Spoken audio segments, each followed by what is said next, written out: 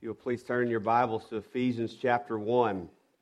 Ephesians chapter 1. If you didn't bring a copy of the Scriptures with you, there's Bibles in the chairs beneath you, in front of you. And let me encourage everyone to get their eyes on a copy of God's Word. We're going to also be flipping back to Romans this morning as well. I believe it's found on page 976 in the Bible in the chairs. Ephesians chapter 1. I'm going to read verses 15 through 23 in Ephesians 1, but our focus will be on verses 19 to 20.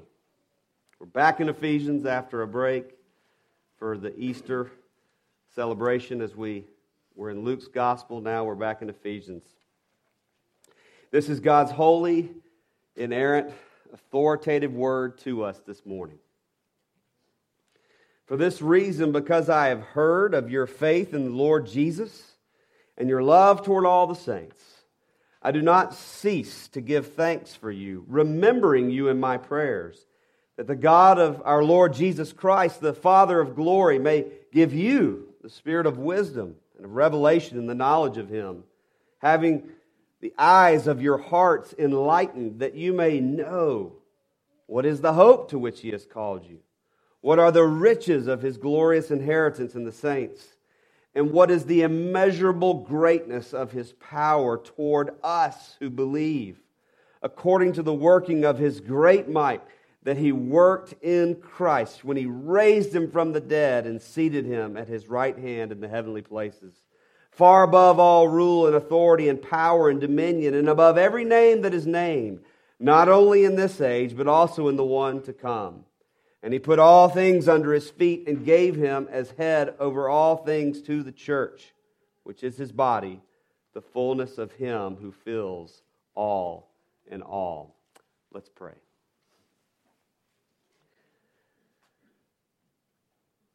Fathers, we come now to your word that is more precious than gold, than much pure gold, that is sweeter than honey from the comb. Open our eyes that we may behold wonderful truths in it and apply them to our heart by your Spirit, we pray. In Jesus' name, amen. Well, what could be better than after a week of celebration of the resurrection, Holy Week, Easter, then to jump right back in God's Word and follow it up with another sermon on the resurrection. And in God's sweet providence, that's where we find ourselves in Ephesians chapter 1, verses 19 through 20. Several weeks ago, when we were back in Ephesians, we began to study this great prayer and thanksgiving of the Apostle Paul to the Ephesian Christians in verses 15 through 23. And we've noted how that's one long sentence in Greek, one long prayer and thanksgiving that the Apostle Paul is sending to the Ephesian Christians. And we noticed in this thanksgiving, in this prayer, how he has great enthusiasm, great love, great affection for the Ephesian Christians. And he longed for them to not just stop at the gospel the first time they heard it, but to keep going, to know God more and more, to grow deeper and deeper in their relationship with Jesus Christ and with the gospel.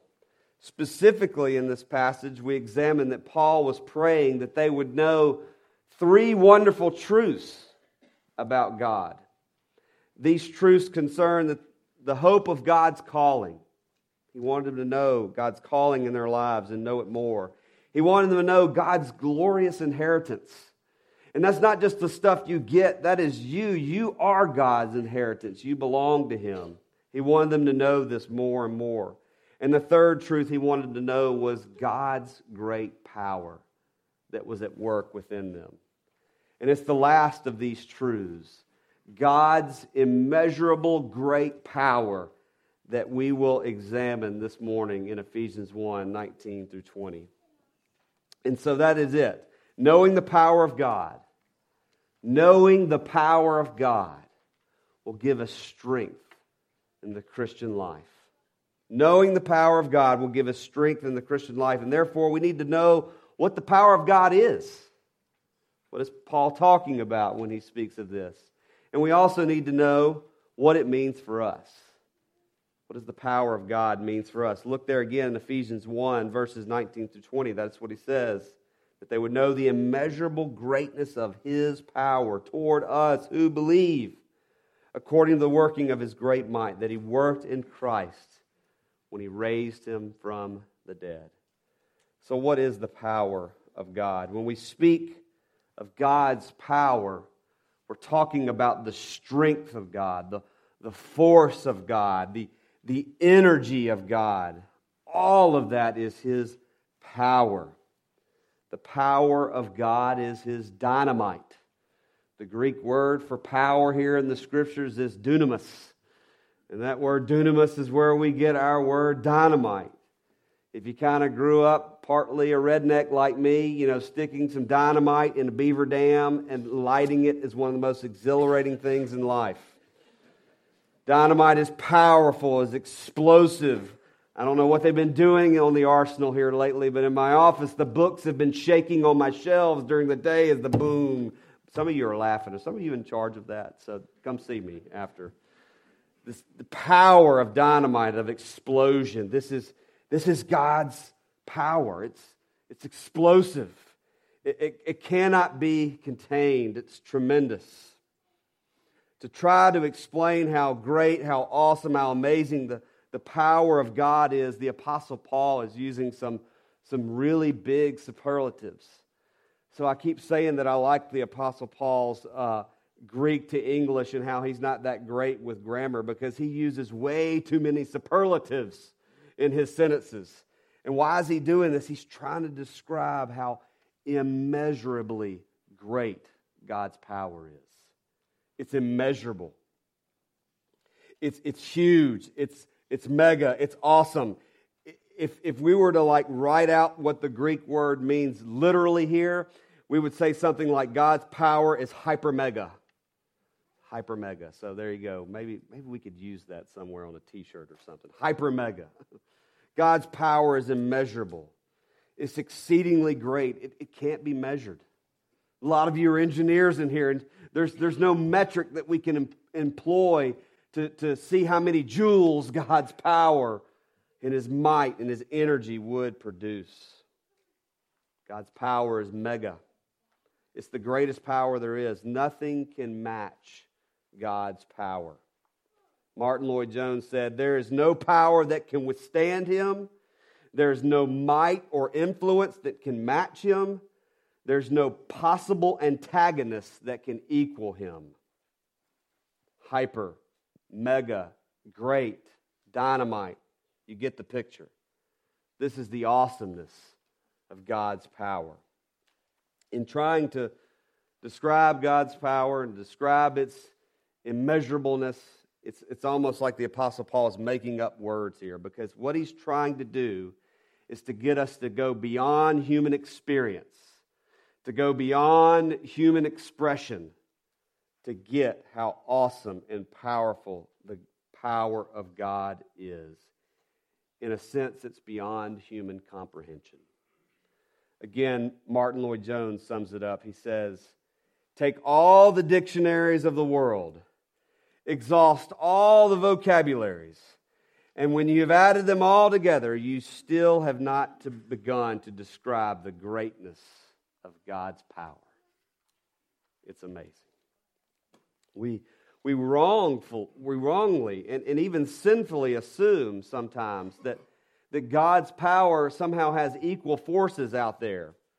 That we think that God is in this great arm wrestling match with the world and with the devil, and He's going back and forth, and we kind of know He's going to win. We know He's the world champion, but we somehow wrongfully think that these other powers are somehow equal to Him, and He's just got to find that edge to win. But this is false. The power of God is the ultimate power.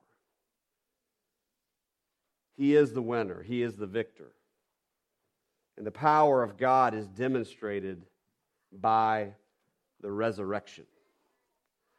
the resurrection, the great power of God that He demonstrated in Christ puts all of that other nonsense to bed. God is the Almighty One.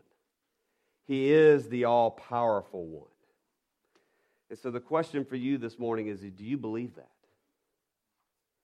Do you believe and do you see the great and mighty, immeasurable power of God, and that there's none greater? If you're struggling to grasp this morning, if God's power seems distant to you and untouchable and even unthinkable, then this is where I would encourage you to spend time in God's Word.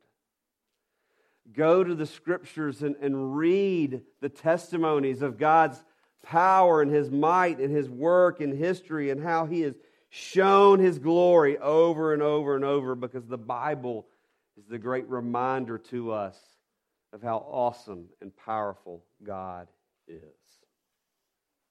So there it is, the power of God. But what does it mean for us? What does God's power mean for us? That's the second thing we're to notice from understanding Paul's petition for us to know the power of God. We are to know that this hyper, mega dynamite of God is at work in us. God's power is at work in us. Specifically, Paul wants the church to understand that we need to know that this power of God is most clearly demonstrated by our salvation. God's power for us is demonstrated, is shown by our salvation. In other words, God's power manifests itself most clearly when a person is saved, when a person comes to faith, when a person is brought from the darkness to the light, when we are spiritually dead and then we are made spiritually alive. This is when God's power is clearly demonstrated in the life of a believer by the fact that in Christ, the Bible says, we are a new creation. We've been made new. If anyone is in Christ, Paul explains in 2 Corinthians chapter 5, if anyone is in Christ, they are a new creation. They've been created anew. That is what the power of God does in a believer. They were old, worn out, dead, good for nothing, and only God, who has the power to create, makes them new. And that is what a Christian is, a new creation. A Christian is not merely a member of a local church. A Christian is not someone who made a decision one night. A Christian is not someone who's trying to be a good person. A Christian is one who's been born again. A Christian is one who's been made new. And this is due to the power of God. Only Almighty God can create and make someone new. And He does this by His power. Again, Lloyd Jones says, it takes the power of God to make a Christian.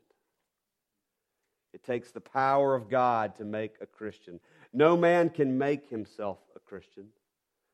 God alone makes Christians by His power. Do you believe that? Do you believe that? I've entitled this sermon series, The Sovereign Grace of God. Do you believe that it's the sovereign grace of God and God alone that has made you a Christian, that makes you new? It is God's power that does that. This is so important in the day and age that we live in to understand this, because mankind is constantly trying to exalt himself above God. That is one of the original sins, is it not? To try to put ourselves in the place of God and to think that we know better and that we could actually be God. And one of the ways that we especially do this is the way that we understand salvation. We think that our salvation is based on a decision or an action that we took. And we leave out the power of God. Yes, I want to be clear here. Yes, we do play a role in our salvation. there is an understanding that God works in us. But above all, we need to understand, we need to see that before we can do anything, God must first work in us. We are spiritually dead. We are old creatures. And God must make us new. And it is His power that does this. It is His love, His action that comes to us first.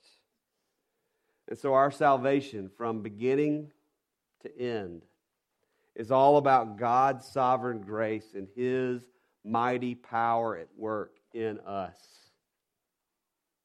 Do you believe that? Do you believe that? When you think about that, when you marvel at God's power to make you new, does it make you want to sing the mighty power of God? And that is what we did this morning. You know, the power of God for us, the power of God that is working in us, is illustrated by the Apostle Paul here in our verses of study through the resurrection. The resurrection of the Lord Jesus Christ is the illustration that the Apostle Paul uses to show us what this power of God is like. And this is to teach us that the resurrection was not just something for Jesus Christ, it's for us also. It's showing a reality that's at work in our lives also. Hold your place in Ephesians and turn to Romans chapter 8.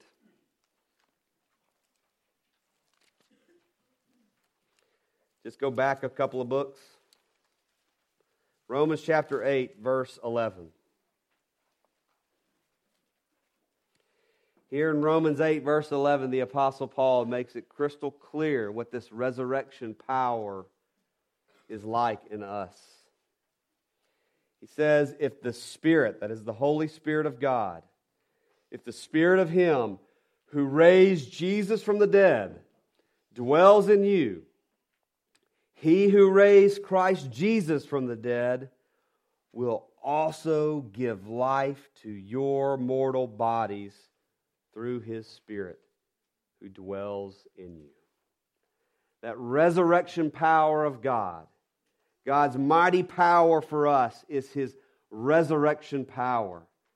The power that He worked in Christ when He raised Him from the dead is His power that is now at work in us. And so Paul uses the resurrection to illustrate this mighty power at work in us. He uses the resurrection as an illustration as opposed to creation, right? In creation, God spoke and all things came to be. He could have used that as an example, but He didn't. He could have used God's powerful work in history where He brought the Israelites out of Egypt and saved them by His powerful hand, but He didn't. He could have used examples of God's sweet providence where He's working all things out for the good of His creatures and how that is a demonstration of His power, but He doesn't. He uses the resurrection to demonstrate the power of God because the resurrection is the perfect analogy of what happens to us in our salvation. The resurrection perfectly explains the work that God does in us through salvation. If Christ died, so we die. As Christ was raised from the dead, so we are now raised. And we are united to Christ. We are in Christ Jesus. What is this mega awesome power of God that Paul wants the church to know? It's the resurrection power. The resurrection power. Do you know this exceedingly awesome, great, glorious power of God at work within you? Do you know the resurrection power of God? This is not some secret knowledge.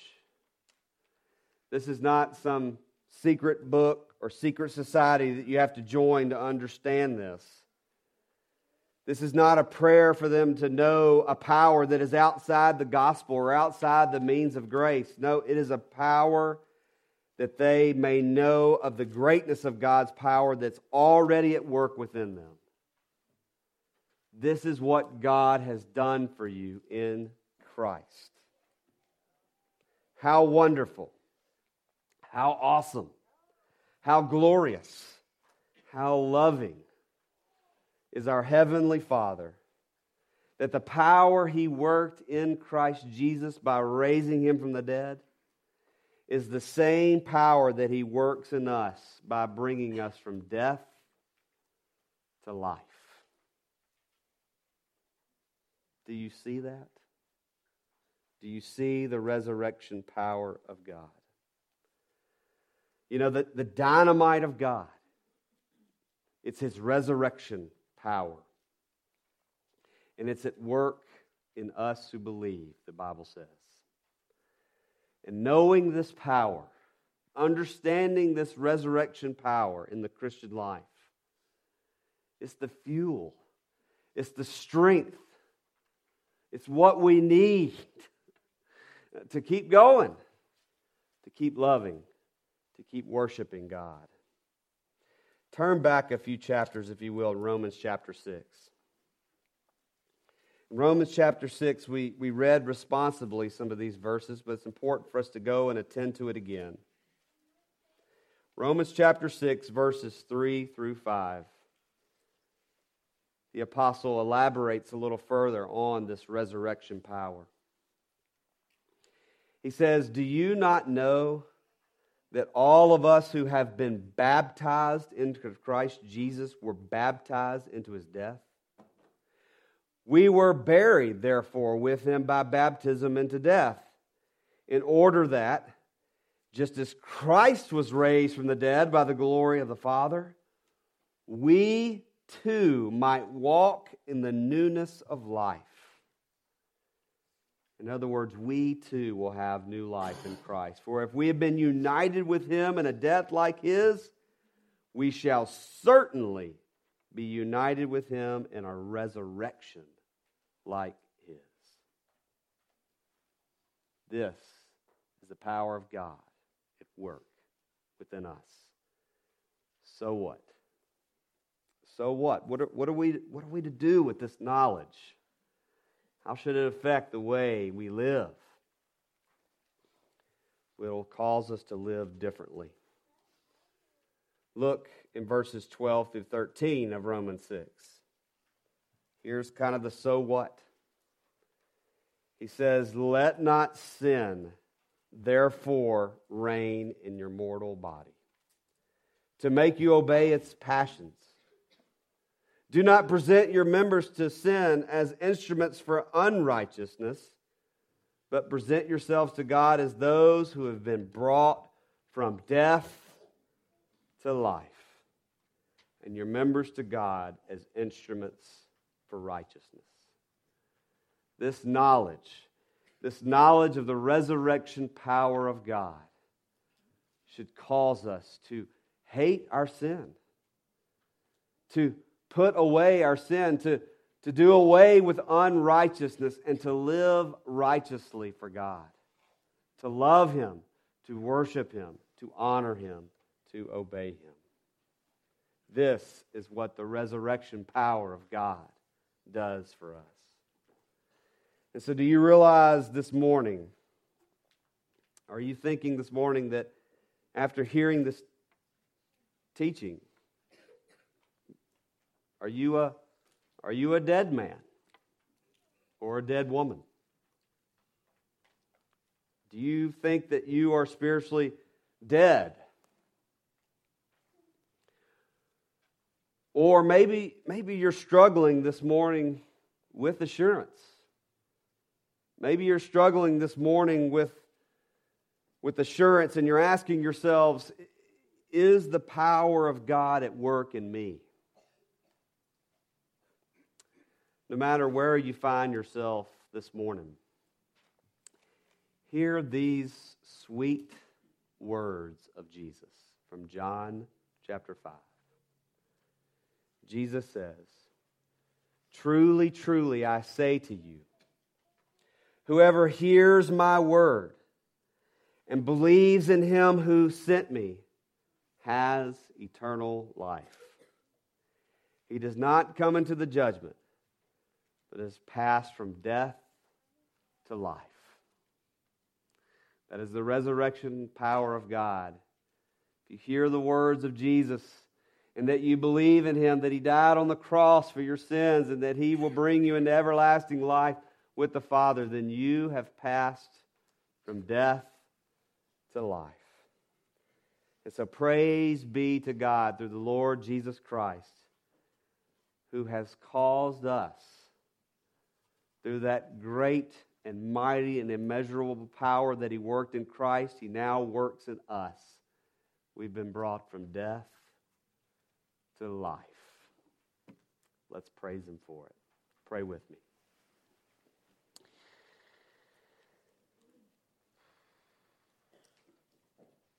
Father, we admit to you that we pass on from Easter and we forget the resurrection.